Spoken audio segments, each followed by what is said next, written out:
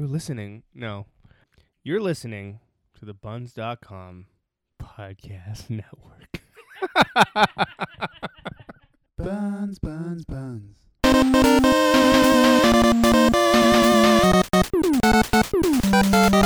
Hello, lovers. Welcome to You Gotta Love It, the show where you tell us and the rest of the world the things that you love that we might have missed. The show where you can come to discover the best things you never knew existed. And the show where you can force us to sit through the worst entertainment you can find and say, well, you gotta love it. It's been a while. I feel like I said that the last time we recorded, but it's also true this time. These are few and far between. So let's make it a good one. With me, excuse me. It's been so long I forgot to introduce myself. My name is Koji. I am a part-time Pokemon trainer and full-time time traveler. Citizen of Krakoa? Yeah. We are all Krakoans. Yes. And with me, baby, as always, is my good friend. And I don't even know. I don't even know you anymore. I don't know. Yeah. I don't know either. I don't know myself. Yeah. I'm just kidding. Yeah, let's do it. What do we got on tap? Andrew Patterson. That's everybody. right. Yeah. Sorry, I didn't introduce myself. Yeah. I don't know what you are these days. We'll see. Maybe I'll get a better handle on it next week or next episode. What do we got on tap? We have on tap today the Hidden Gem the Hidden Gem X-Men House of X Powers of X. Yeah, Powers of 10. No. Well, yeah. We'll call it part of Dawn of X. I don't know if technically Dawn of... We'll get to that. It's a comic book series. It is a comic book series created by none other than... why am I drawing a blank here? I've suggested... Jonathan Hickman. Jonathan Hickman. I've suggested his comics on the show many times. And the You Gotta Love It for the episode is Detective Pikachu. Interesting movie. But we'll get there. Let's start with the Hidden Gem. House of X, Powers of X, the Dawn of X. Yeah, I think we should preface this, but I think that one of the reasons this is also just a good place to start after having not record, it might seem a little bit weird to choose a comic book and like a superhero comic book, not like an indie or some sort of, interesting underground comic, is that I think that obviously we haven't done a lot of episodes this year really, and there's been a lot of stuff, TIFF, basketballs, all of these things that we love that we could have covered. There was a lot that happened in film and like blockbuster film, both on screen and sort of like what was happening off screen, the business side of things. And one of those things was, of course, we probably touched on it in a previous episode, but Disney's acquisition of Fox and getting all of those properties under their umbrella. So I think the way that that's related to what we're about to talk about is that one of those properties is X-Men, which of course Fox has been, butchering. Well, maybe that's too. For me, it's butchering because I love X-Men, but they've been kind of just throwing shit at the wall and seeing what sticks. Right, compared to what we are now used to in the comic book movie world, the whole X-Men franchise has kind of fallen flat. Yeah, and it was, you kind of got to give them credit because they were kind of part of the first wave, so to speak, of like what we now know as superhero cinema, but kind of punctuated by a potential future, You Gotta Love It, of Dark Phoenix. Yeah. Oh yeah, and then the New Mutants. Who knows what's happening with that? It's a whole mess. But what we're gonna talk about, this Jonathan Hickman was recently tasked by Marvel Comics to essentially do like a soft reboot. I don't even know what you'd call it, like a retooling. It's basically like a fresh start for the world of X-Men in the comics universe. Yeah. That takes into account everything that's come before. Like, it's not like we're forgetting that any of that happened. None of that is canon. We're completely hard rebooting them. It's like just a new arc, but in a very, very specific and intentional way, kind of wraps up everything that's come before. Right. In a nice bow and creates like an amazing boilerplate from which to proceed with, you know, these stories in the future. Yeah, it was kind of like, was it House of M maybe? That ended off with Wanda irrevocably altering reality such that there were like only like 1,000 mutants left in the world or something. Yeah, I think it was even less. Yeah, it might have like even 198, I think, or something like that. I don't remember the number, but yeah. Right. It's kind of one of these like not extinction level events because it's not that, but it's just one of these events that kind of totally remaps the entire X-Men and maybe even Marvel universe. Yeah, and I think two things. The first thing, I think why it's relevant for people who are non-comic readers, that if you've listened to this episode up to this point and you're like, I don't know, comics, if you have seen any of the MCU movies, even though I don't know that this comic story will translate directly or even partially to anything that's on screen, I think that it's important to note that this would have been planned some time ago, this comic book restart, but it kind of coincides in a way with all of the properties that are based on these comics coming back into the Marvel Cinematic Universe, like the Marvel Cinematic Universe's umbrella. If they were to like start bringing X-Men and mutants into the movies,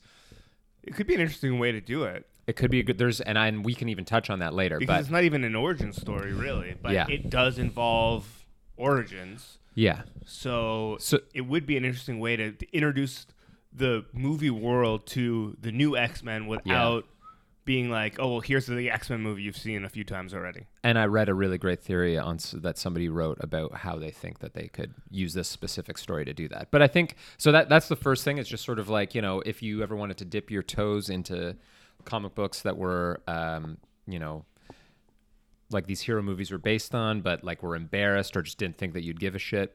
This story blew my mind. And I'm like a longtime X-Men fan.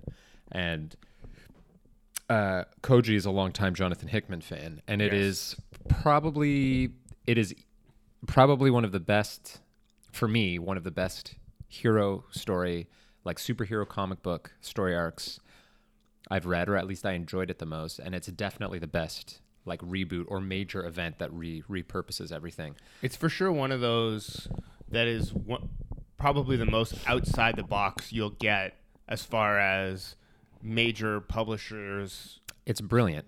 Yeah. Even the design, like the sort of trademark, a lot of Jonathan Hickman's independent stories that he's released in the past have this aesthetic, this visual aesthetic, the people that he works with, the artists he works with, the designers he works with. It's very sort of stark, sometimes minimal, sort of futuristic graphic design plays like a very heavy role in the, and that is true of this, which is sort of something that we've never seen. Yeah. Maybe on a mainstream like headline superhero title. And he will routinely in a lot of his books, and it's not always well, hold on. He will routinely have a single panel page that is mostly text. And when I say it's mostly text, it's not always a lot of text. Yeah. It might, in the same way that you would open another comic and it might just be a full page panel of Spider-Man swinging through New York City. Yeah. This is just a single page with a single X-Men's name on it. Yeah. And that's the whole page. Yeah. And with just text. It's like black and white. And you're like, what is going on? Yeah, and there's like all of these symbols. I mean, it all comes into play. So it's amazing. At one point, they do give you a key to translate some of those symbols. Yeah. And I thought about it. I was like, should I go through this? And then I was like, yeah, I'm not going to. But before we get too far into I'm the getting weeds, carried away here. I'm just like trying to set it up, and I've spent too much time setting it up just to be like, yo, bear with us. This is actually sick, and it is a good jumping on point, and also, I don't know. It made me excited about X-Men again. So let's talk about what the comic is sort of about. This is where things may get into some spoiler-ish territory, but it is about 3 timelines. Well, potentially 3 timelines in the X-Men universe. One that takes place at the inception of the X-Men, one that takes place 10 years later, and another one that takes place 100 years later? 1,000. 1,000 years. Oh, right. 10 times 10 times 10. Yeah. 1,000 years later. And it is...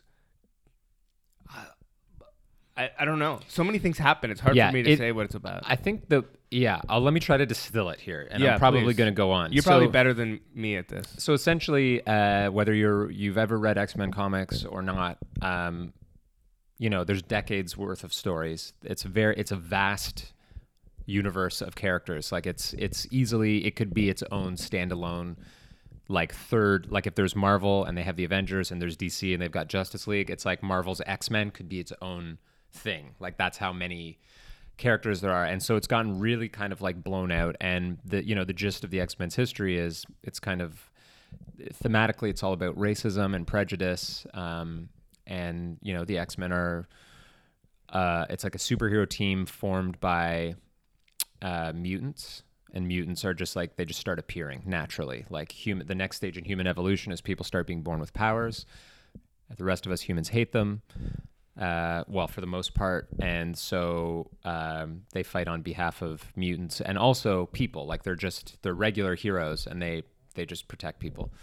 But there's like, obviously, that being the premise, there's a lot of room for gray areas and nuance. And, with a few notable exceptions, there hasn't been, I don't think, too many extremely sophisticated storylines told with these characters. But what Hickman's done is he's basically said, he looked at everything that's happened in the past to the X-Men. So you mentioned House of M,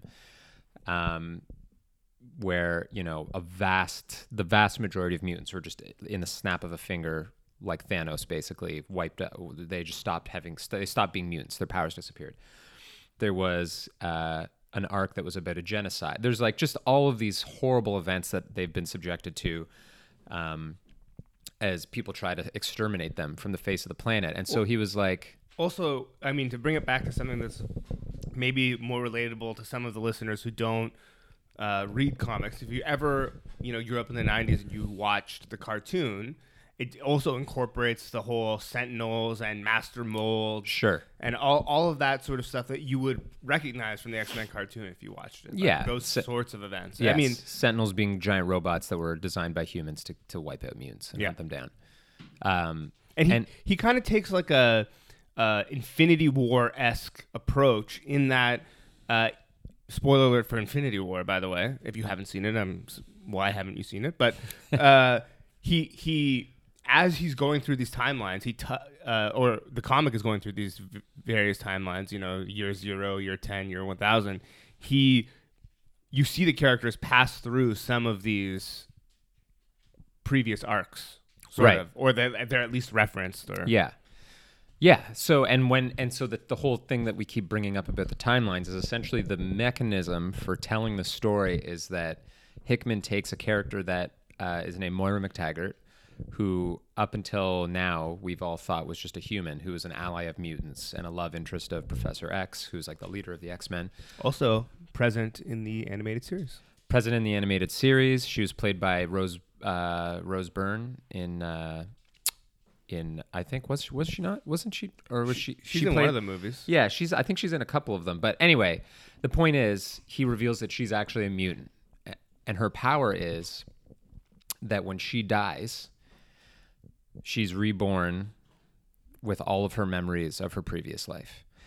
So what happens is she lives one life happily, has a family, dies in her 80s or something. And then when she's born the second time, confused and like scared and lost and not knowing what's going on, she essentially pieces together that when she starts hearing about mutants appearing in the world, that maybe she could be a mutant. Actually, I'm not sure if that's her second life, but the point is, over the first couple of lives, she realizes she's a mutant and this is her power. And she also gets to see what happens to mutants, like time and time again. They're just like hunted, they're hated. And so each consecutive life she lives, she tries a different approach to save mutants. So one time... it's not even saving mutants, though. It's also just like essentially saving humanity, sure, mutants and humans included. Because right, well, initially, but then she gets fed up at what she gets very disillusioned and discouraged at one point because she tries siding with, say, like the good guys, and they end up getting wiped out. Yeah. She tries, killing the people who would come to be the inventors of these weapons of mass destruction against mutants. That doesn't work. Right. So it's sort of like the old paradigm, like if you could go back in time and kill Hitler sort of thing. Mm-hmm. She does that, but and interestingly enough, like, you know, they say that some sort of invention, like certain milestones are inevitable. Right. You know, the atomic bomb, as an example, would be something that if Oppenheimer and Einstein, all these people didn't come up with this. Yeah. Inevitably, Somebody given else enough would've. time, somebody else would have come up with it, and so, you know, that's why those sorts of things, you see it ends up failing, and so she's trying all of these different machinations to try and prevent some things that are seemingly inevitable. Yeah. And what's crazy about everything we've said to this point for like the last 20 minutes of talking is that's all basically just the setup. Like, Yeah. there is a lot of meat in the story, but essentially the story itself is about she's lived many lives and she finally feels like she has a solution. She has a plan. She's seen all of these different outcomes. And the comic kind of opens, literally issue 1 opens with, before you know any of this stuff, before you know about her power, it opens with her revealing her power to Professor X in what is kind of like the current timeline, we'll say, of X-Men, like where the events would be happening. Because it kind of like, I mean, there's no way to know. True. That's the interesting part about this as well, is like, because, and it's one of the things that I love the most about time travel or like time bending stories, because it's not really time travel in this case, but you never know really what life she's on. I mean, Sure. it could have happened several times for all we know. We don't know that it's... That's true. It's kind of like Groundhog Day and those people who try and count how many days Bill Murray went through, and there's like a rough estimate, but no one really knows. Yeah. It's sort of the same thing. It is, in except- this case, we know ultimately how many lives she's lived. Right. And so the story, yeah, she reveals herself and she has Professor X read her mind and he sees all of this.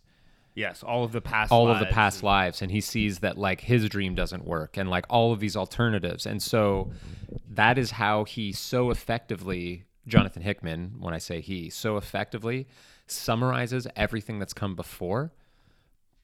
Like, it doesn't write off any of that. It's like, oh, these are all things that could have happened or did happen, and now Moira and Professor X have a plan. They make a plan going forward about how they're going to proceed. Right. And so then the part that Koji was talking about a few minutes ago about the different times, like year 1, year 10, year 1000, that's sort of when we get into that. That's like the story is told in sort of like these 2 veins, and one of them is like sort of projecting. It's really well done. I mean, It sounds convoluted and confusing the way we're explaining it, but it is like laid out in a way that is very, I think, very accessible. Well, yeah, but it's explained. Like you're with it the whole time. You're not like, I'm confused, you know? And I will say that the way Hickman writes generally, if you've ever read Nightly News or the one Pax Romana, or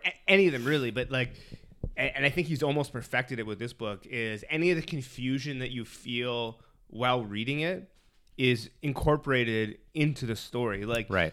The various timelines, we've done actually a pretty good job about not being spoilery, and so I probably won't spoil it, but it's not obvious when you're reading it what the different timelines have to do with one another. Right.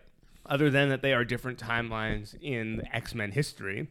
Yeah. Or future or whatever, but and you're kind of confused at one point while reading it, like, you're waiting for it to all tie up, but you also don't understand why you're being shown some of the things you're being shown. Right. But it's all with purpose, because when you get to the end, you're like, oh shit. Yeah, it had a lot of like those moments, and I cannot remember being so satisfied. Probably Civil War was the last one where I was so satisfied. Having read it, I was just like, this is like an example of what, people dismiss, I think even still, like the fucking like Scorsese and Francis Ford Coppola, these people who are like shitting all over superhero movies. And I think that's a whole other conversation, but people routinely dismiss these things kind of out of hand because they still associate them with something that is very childish and colorful and kind of bubblegum, and in many cases, you know, just for merchandising or a cash grab or whatever. And I think that for me anyway, it reminds me a lot of like, you know, when I was younger and I was reading comics before any of these hero movies existed, and it's like comics weren't cool. Like I thought they were cool and they meant a lot to me. Right. And they were so imaginative in the way that they, even if it was very juvenile in the way the stories were told. And I think that this arc is an example of sort of the other end of that spectrum, like the pinnacle, so to speak, of like somebody who is used to or traditionally writes essentially indie comics that are very sophisticated and about politics and like these really lofty ideas. Like they're basically like novels with pictures or art, and taking somebody who writes like that and giving them free reign. Like they really gave him a lot of space to like play with one of their most like long-standing and beloved franchises, and he fucking just kills it. So it's just like, well, I would kind of compare it to not in tone or anything, but like Todd Phillips' The Joker. And I compare it that because it seems like you're talking about hero movies, right? Mm-hmm. Up until this point, hero movies have kind of felt like, you know, with a little bit of nuance, but have kind of felt like golden age comics. Mm-hmm. And by that, I mean, like, when you think of, you know, the original Spider-Man animated series, if any of you are old enough to remember that, or Adam West's Batman, let's just say. Yeah. It kind of feels like that era of comic because, well, there's been some nuance. It hasn't really been too much of an elevated art form, and I think that's why people are like, oh, it's just popcorn, it's just whatever. Mm-hmm. But I think now that it's become so saturated, people, you know, filmmakers are starting to have the ability to do their own sort of thing with it. And so I do think that we're going to see some more complex hero movies, and I hope that, you know, someone will look at this comic and maybe... It's really cool. We've done a pretty good job of not giving away any details, but I feel the need, just because for something that's going to come after, either stop it or just like, if you don't give a shit, you've been warned, spoiler alert. Yeah. The way that this story ends is essentially with... Oh, well, yeah, I was going to say, before you say that, one of the things that I really loved about this is, and I am probably just like maybe a little dead inside or something, it's hard to say, but I love stories that leave you with a feeling of like, you know, like I don't know how to feel. Like it's almost like Eternal Sunshine of the Spotless Mind or something, where at the end of that movie, they know that the relationship is probably doomed for failure, but they're just like, you gotta try. Yeah. You know, and this comic gave me that same sort of feeling where it's just like, oh yeah, we're probably fucked, but like, what are we going to do? Yeah, it's so great. So it essentially ends with a beginning, really, and it's the establishment of a like free state.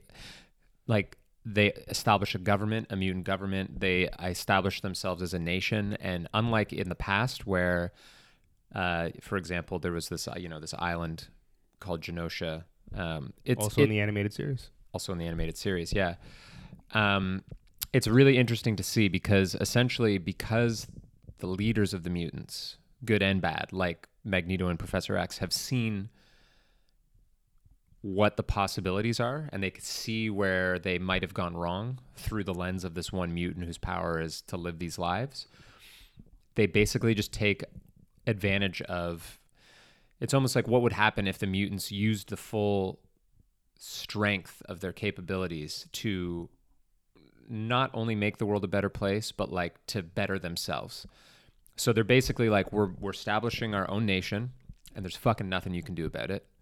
Like, we're all on the same side now. Good guys and bad guys fucking try and stop us. But at the same time, they're not just like, they're stern, but they're just like, but we're willing to like still do what we've always done. We want to, they create a drug that will like help humans. They just like, it's almost as much about politics and the establishment of a nation as it is about these traditional heroes. And Absolutely. And it ends with this council that's leading basically every mutant is born with like a right to live on this island nation that they've established.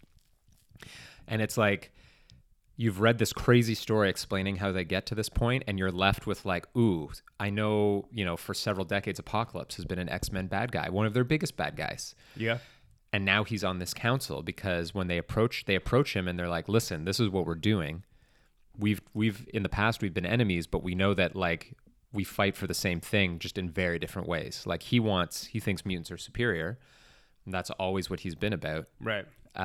And Apocalypse was basically like, yeah, fucking great. Like it took you long enough, And so when Koji's talking about that unsettling feeling, it's like it finishes and you're just like, oh man, this is going to be crazy to see how they move forward from this point, having brought all of these people, all of the mutants back into the fold.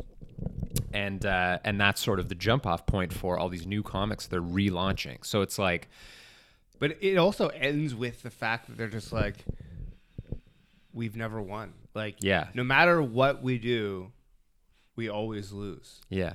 And the idea, like what they're putting forward isn't that like, oh, maybe this time we'll win. It's just like, we've always lost. We're probably still going to lose. Yeah. But like, well, what's the alternative? Yeah. There's just like, it's really great. There's a lot of really good nuggets in there. The art is beautiful. And like I was saying, like now that they have, it recasts, it casts all of the traditional books in a new light. Like X-Men is always, Marvel puts out so many fucking comics, all these different teams. There's like X-Men Gold, X-Men Blue, X-Men Red, Uncanny X-Men, Excalibur, X-Force, X-Factor. They're all these different, and traditionally they're all different teams of essentially doing the same thing. They're all different shades of the same book, where it's just a team of mutants that are kind of under the umbrella of this overarching organization that are out there fighting the good fight. Yeah. But now what they've done is the new comics that are coming out now, and I know this because I'm a huge nerd and I've read all of the slate. Like there's like a release list of like, these are the new books we're relaunching. You're going to have X-Men, which is like it's always been. It's about the core team. But then there's going to be like, there's a new one called Marauders, which is about the black market arm of their government that ensures that like, their trade with the rest of the human world is kind of like going according to plan, and right. they're able to control the black market of this medicine that they've created. X-Force will be relaunched as like the equivalent of their nation's CIA. You know what I mean? Yeah. Like they're like a black ops hit squad.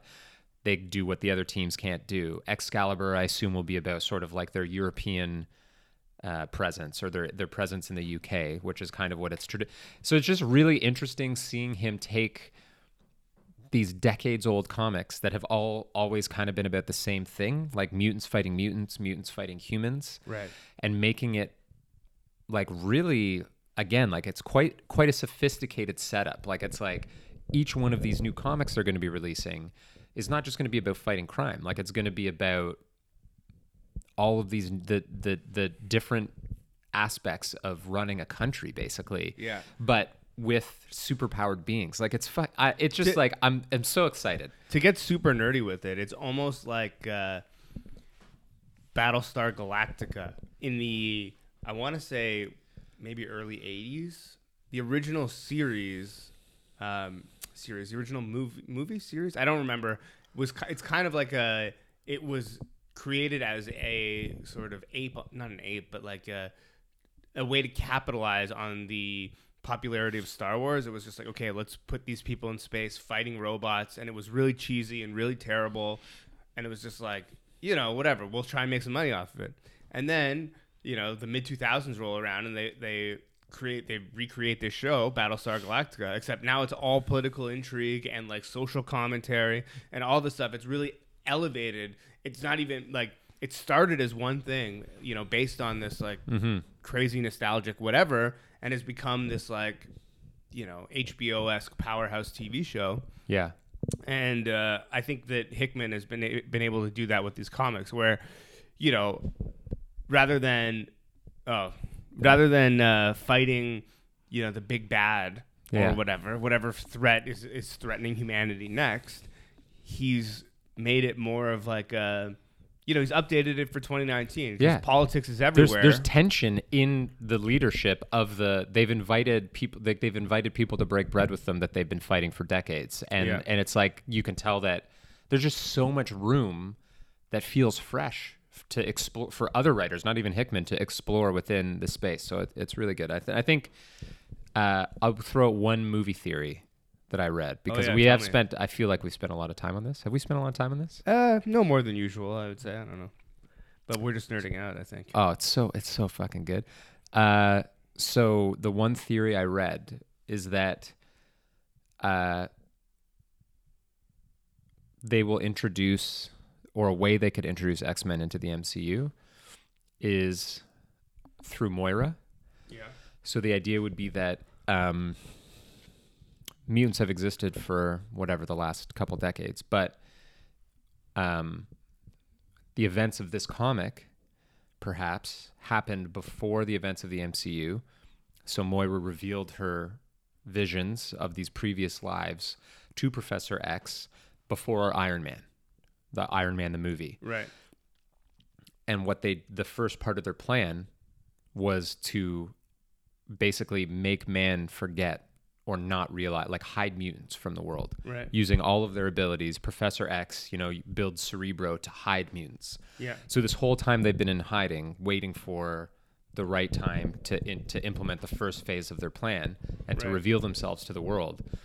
And this guy was like, what better time than after this cataclysmic, like, there was no way that they were gonna, this is where it's like, I mean, if they could help, it seems like they should have come in pre-Thanos, but the idea being that the snap would have still affected them. We just didn't realize that mutants were a thing, and sort of like this cataclysmic event has caused them to sort of like rethink their timeline. And so in this next phase, at some point, she could be sort of like or Professor X and her will kind of reveal themselves, and maybe we even see the X-Men already in this sort of state, like not like like this hidden nation, like maybe they introduce it slowly in post-credit scenes as something big is brewing, there's something out there, right? But that essentially this would be I just want to see a post-credit scene where somebody, like, whatever happens, and then somebody just plants this like purple flower, exactly, and then you just see the flower, and it kind of like, I don't know, something weird happens, and then it cuts, and you're just like, oh fuck.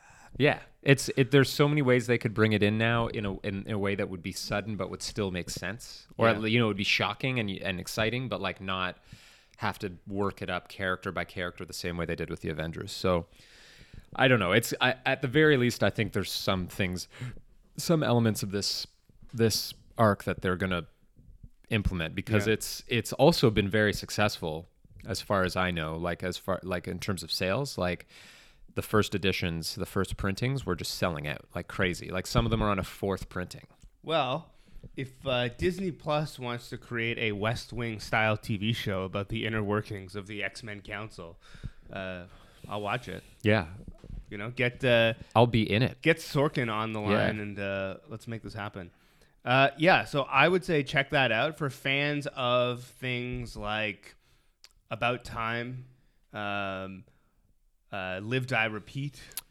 The First 15 Lives of Harry August by Claire North. Great book. Heavily, potentially inspired this. And I just want her to know that that's one of my favorite books. And credit where credit is due. I think, you know what, though? Good Christmas present idea. Holidays are coming up. And I think that the collected edition of this comic comes out at the beginning of December, like December 9th or something. So if you don't want to try to track down 12 individual issues of a comic or download it or whatever, you get a nice hardcover or trade paperback. It'll be a nice gift for somebody who's a bit of a nerd. And, maybe you can read it yourself. Get caught up on X-Men before they inevitably are introduced into film. Just go ahead in a way that's good. Buy that comic, pop it open, read it, baby. Read it, baby. Talking X-Men comics, baby. Okay. From one sort of, I don't know, animated, drawn thing to another. They're very loosely related, if at all. Yeah. But it's fine.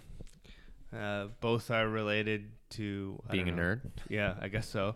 We're going to talk about Detective Pikachu. A movie that came out earlier this year. Yes. Yes, earlier this year in the summer, I believe. About a boy who is estranged from his father, and lives in a world in which Pokemon exist in the wild, kind of what you would expect from the video game, and comes to find out that his father has been potentially killed and has to go back home to collect his belongings / figure out what the hell happened. And I don't know, a movie ensues. A movie ensues. Yeah, this one was a whodunit mystery set in the world of Pokemon, but almost not really. So I'll start here by saying that one of the things that I really liked about this movie was the initial world building they did. Yeah. Was actually like it felt. I've never really played the video game, but obviously I've experienced it in certain ways, like Pokemon in general, and I know of it and what happens and the sort of gist of the game, where you are roaming around RPG style, and unlike Final Fantasy, let's say, when you fight a monster, you can potentially then capture that monster to use it to fight other monsters. And I loved the opening of this movie in which they're in a field and this guy, the star of the movie, is supposed to capture his initial Pokemon. It's like, well, come on. They're like roaming around. We've got one like ready for you. Yeah. Essentially. His buddy's like, it's about time. Like you gotta. Right. But in the same way that like, I don't know, let's say I might, if pets weren't a thing, like you pet stores or whatever, I might go out into the woods and, you know, find a squirrel, take it home and be like, well, this is mine now. Right? Like that's kind of the world that they had set up. But all these crazy fantastical creatures. And it was kind of interesting. Like it looked good. Yeah. It felt to me what I suspect. I mean, you can speak to this more than I can, but it felt to me like what you would want from the video game in like a movie form. But then the whole thing takes a turn when they actually get to whatever, Pokemon City or whatever the place is called. Yeah, it's I agree. I think that it just took a really wrong turn.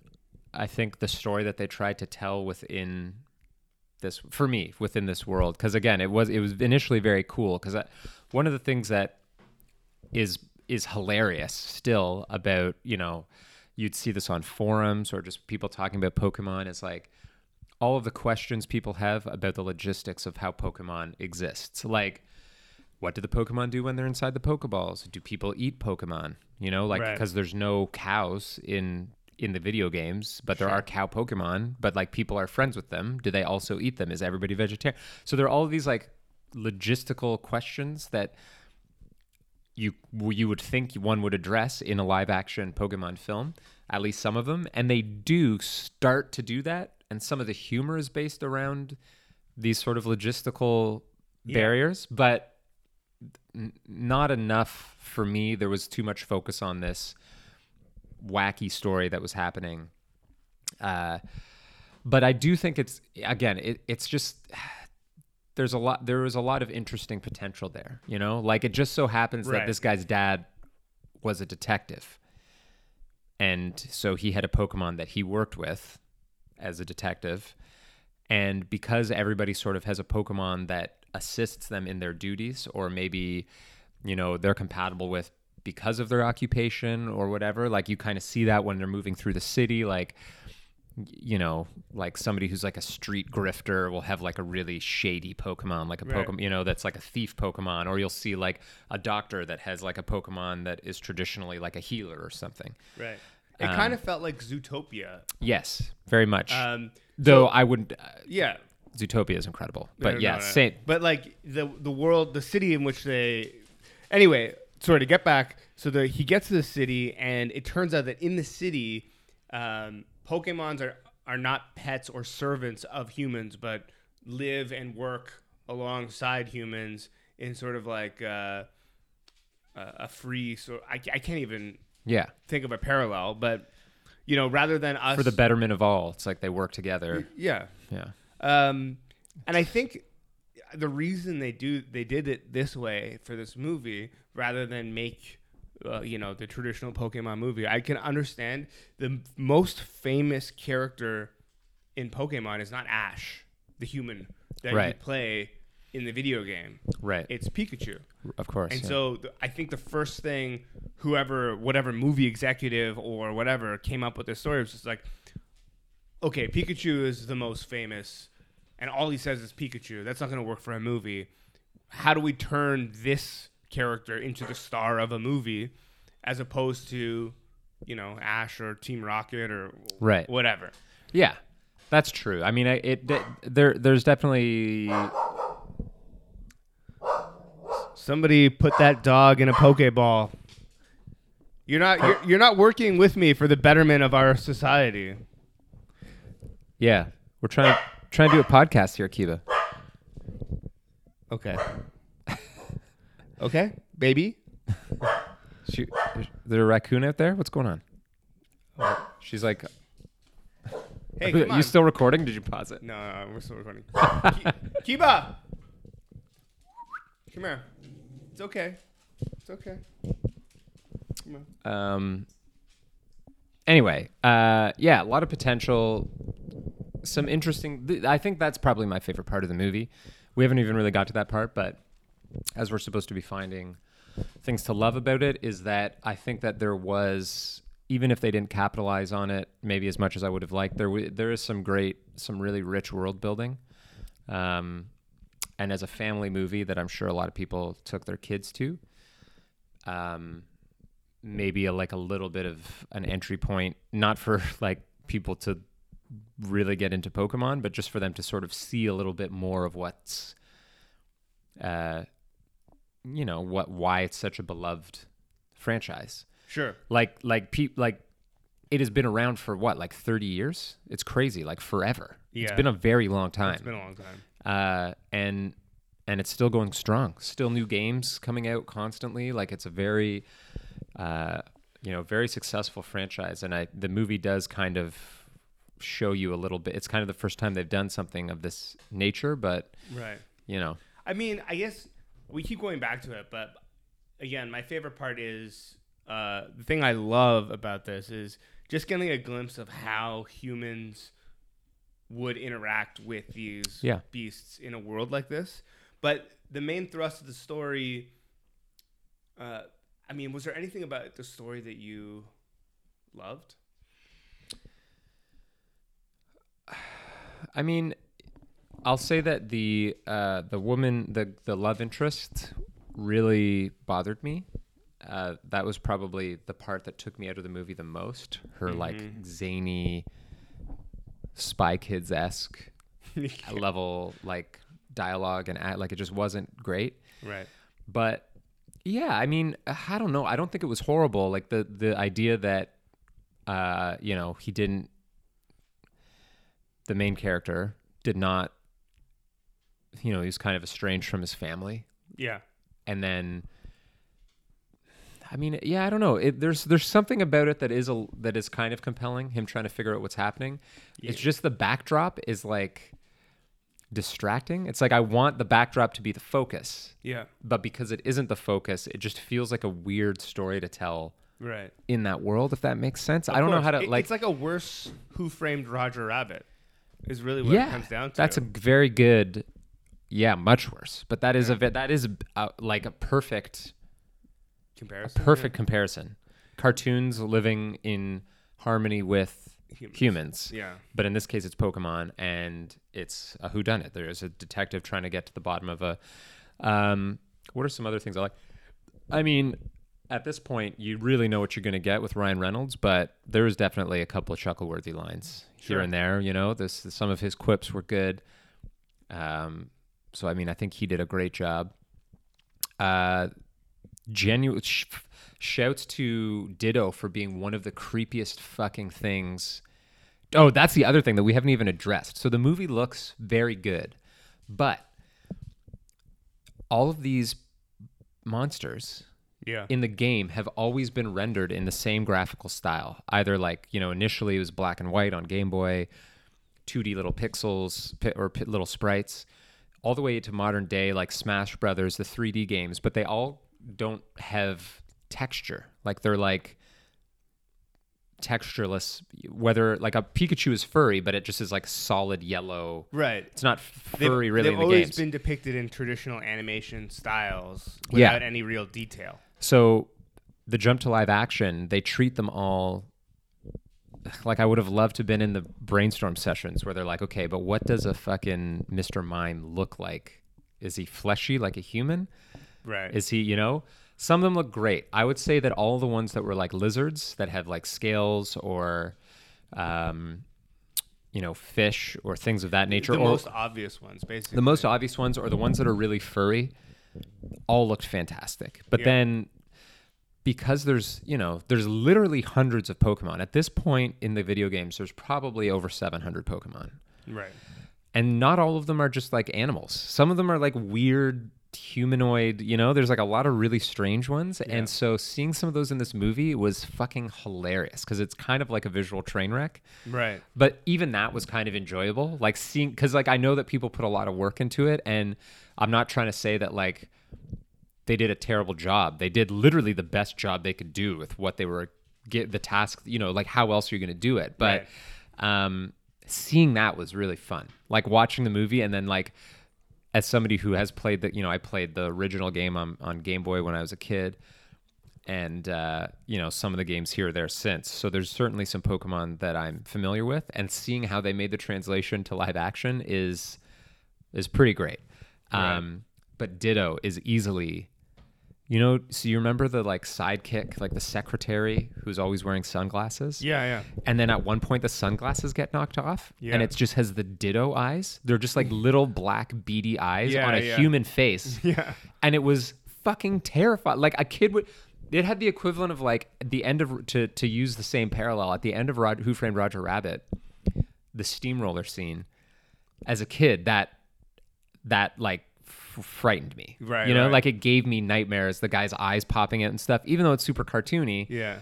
It just, something about it at that age just, it got to me. Like it gave me nightmares. Right. This movie, I feel like Ditto is the steamroller of this movie, because a kid could be watching it, enjoying it, because it's all playful and like electricity and fire and like all of the Pokemon powers. And then there's just this. But it's also just very clear the demarcation between reality and like human and Pokemon. Yeah. And then they just have this one scene where you realize that a Ditto, which is like a pink puddle of goo with two black beady eyes that can shapeshift into any other Pokemon or object, in this movie has been a henchman to the bad guy and has been shapeshifting and taking on other people's forms, but wearing these sunglasses so that people couldn't see the Ditto eyes. Yeah.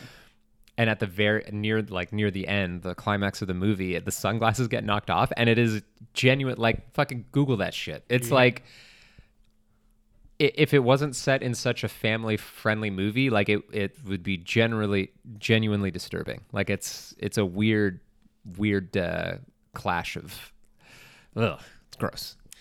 So I don't know that the questions that I normally ask apply to this, because we talk about like you putting people in the reboot and what would you like to see, that sort of thing. But like, because it's a movie about animated characters, I don't know that the voice acting, if you recast the voice acting or something, it wouldn't make it a better or worse movie. So I'm gonna skip those questions. But how much would you pay to see this movie?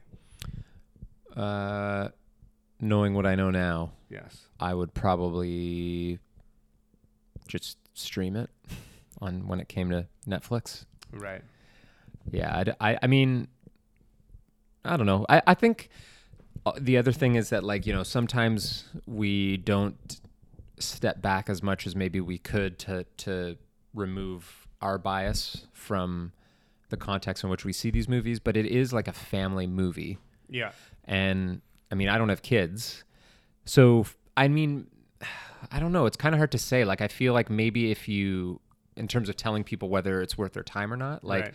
if you have a kid that's super into Pokemon, absolutely see this movie. Yeah. You know, like it would be it's like a worthwhile investment for you to take your kid to see this movie. But even in that instance, in my mind, I would say like maybe like a $5 daytime Yeah, matinee or something. Like, yeah. You're not going opening night. Yeah, I'm not shelling out, whatever $20 plus a person to see this movie because Yeah. that's crazy. Yeah, and there's also, great family movies that are more deserving of your hard-earned dollars. But let me ask you a question: how much do you think this movie costs to make?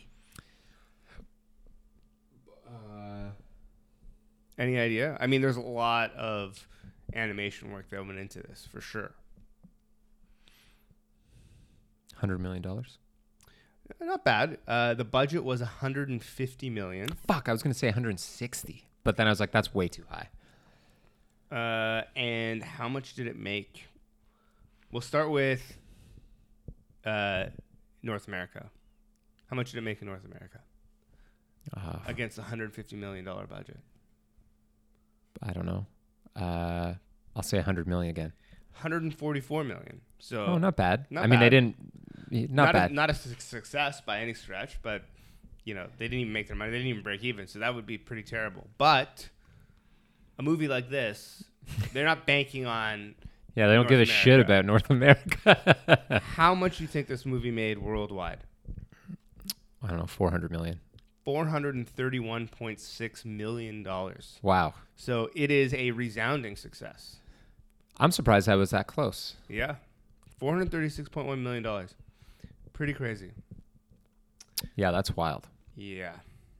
Good for them. Good for them. Okay.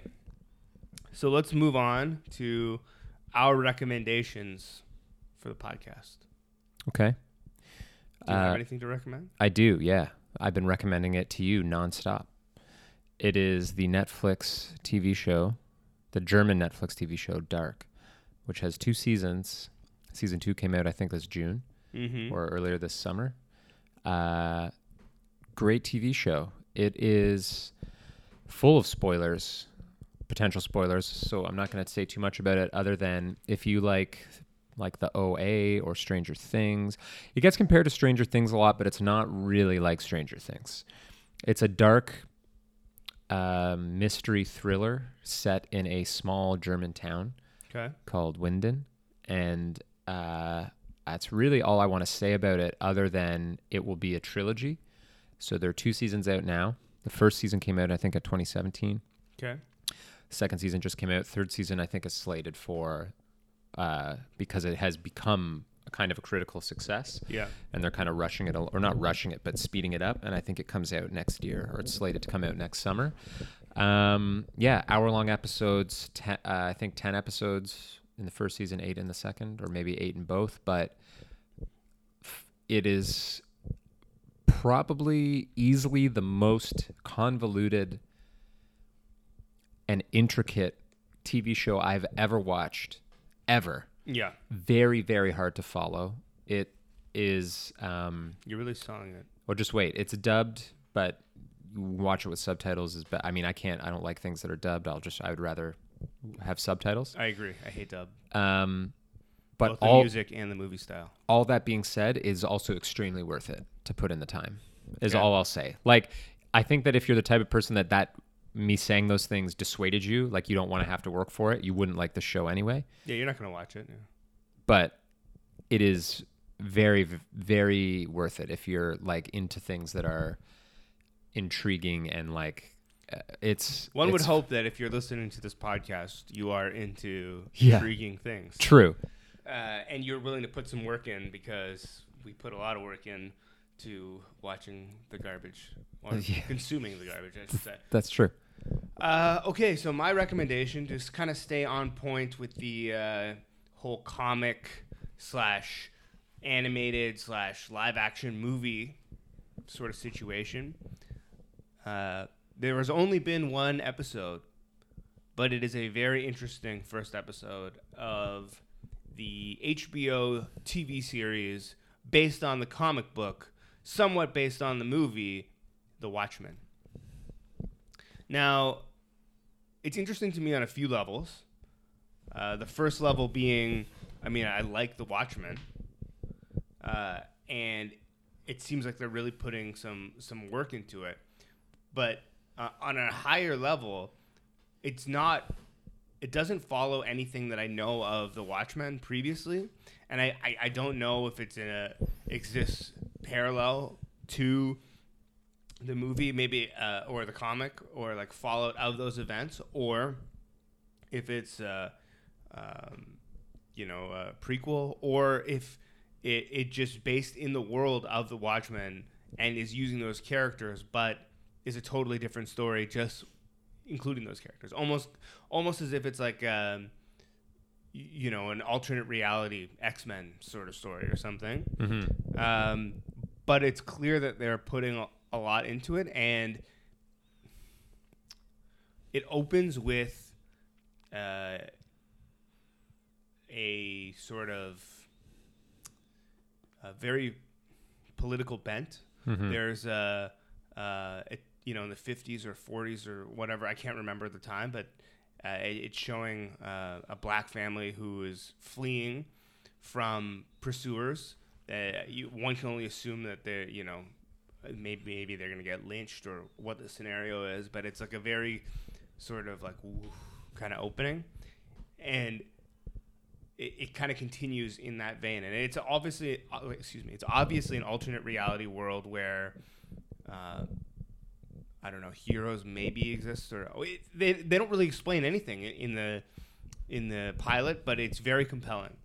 The only thing that I know so far is it exists in a world where being a police officer is so dangerous that they wear masks over their faces so that people don't know who is police, and anyone who is a police officer essentially lives a double life pretending that they are something else. Because they fear retaliation, right, from many groups of people, but one of the groups of people is what would seem to be a far right group of militants, like a hate group. Yeah, that wear Rorschach masks. That's all I know. Seems pretty crazy. Yeah, it's interesting though. I'm definitely going to check it out. I've been meaning to. I just haven't had an opportunity. One last thing I'll say about my recommendation. Yeah. Without giving, again, away too many details, it is very relevant to what we discussed earlier in this episode. It is there's a number of devices that are very, very run very parallel to what some of the things that we talked about. So Charles Xavier shows up at one point and reads somebody's mind. That's it. Can't wait. Can't wait. Dark is actually just the story of German Nightcrawler. X-Men. Yeah. Yeah. Oh, See what I did there? Yeah. I see what you did. All right. Thanks for joining us, guys. And as always, keep loving it, baby. Baby.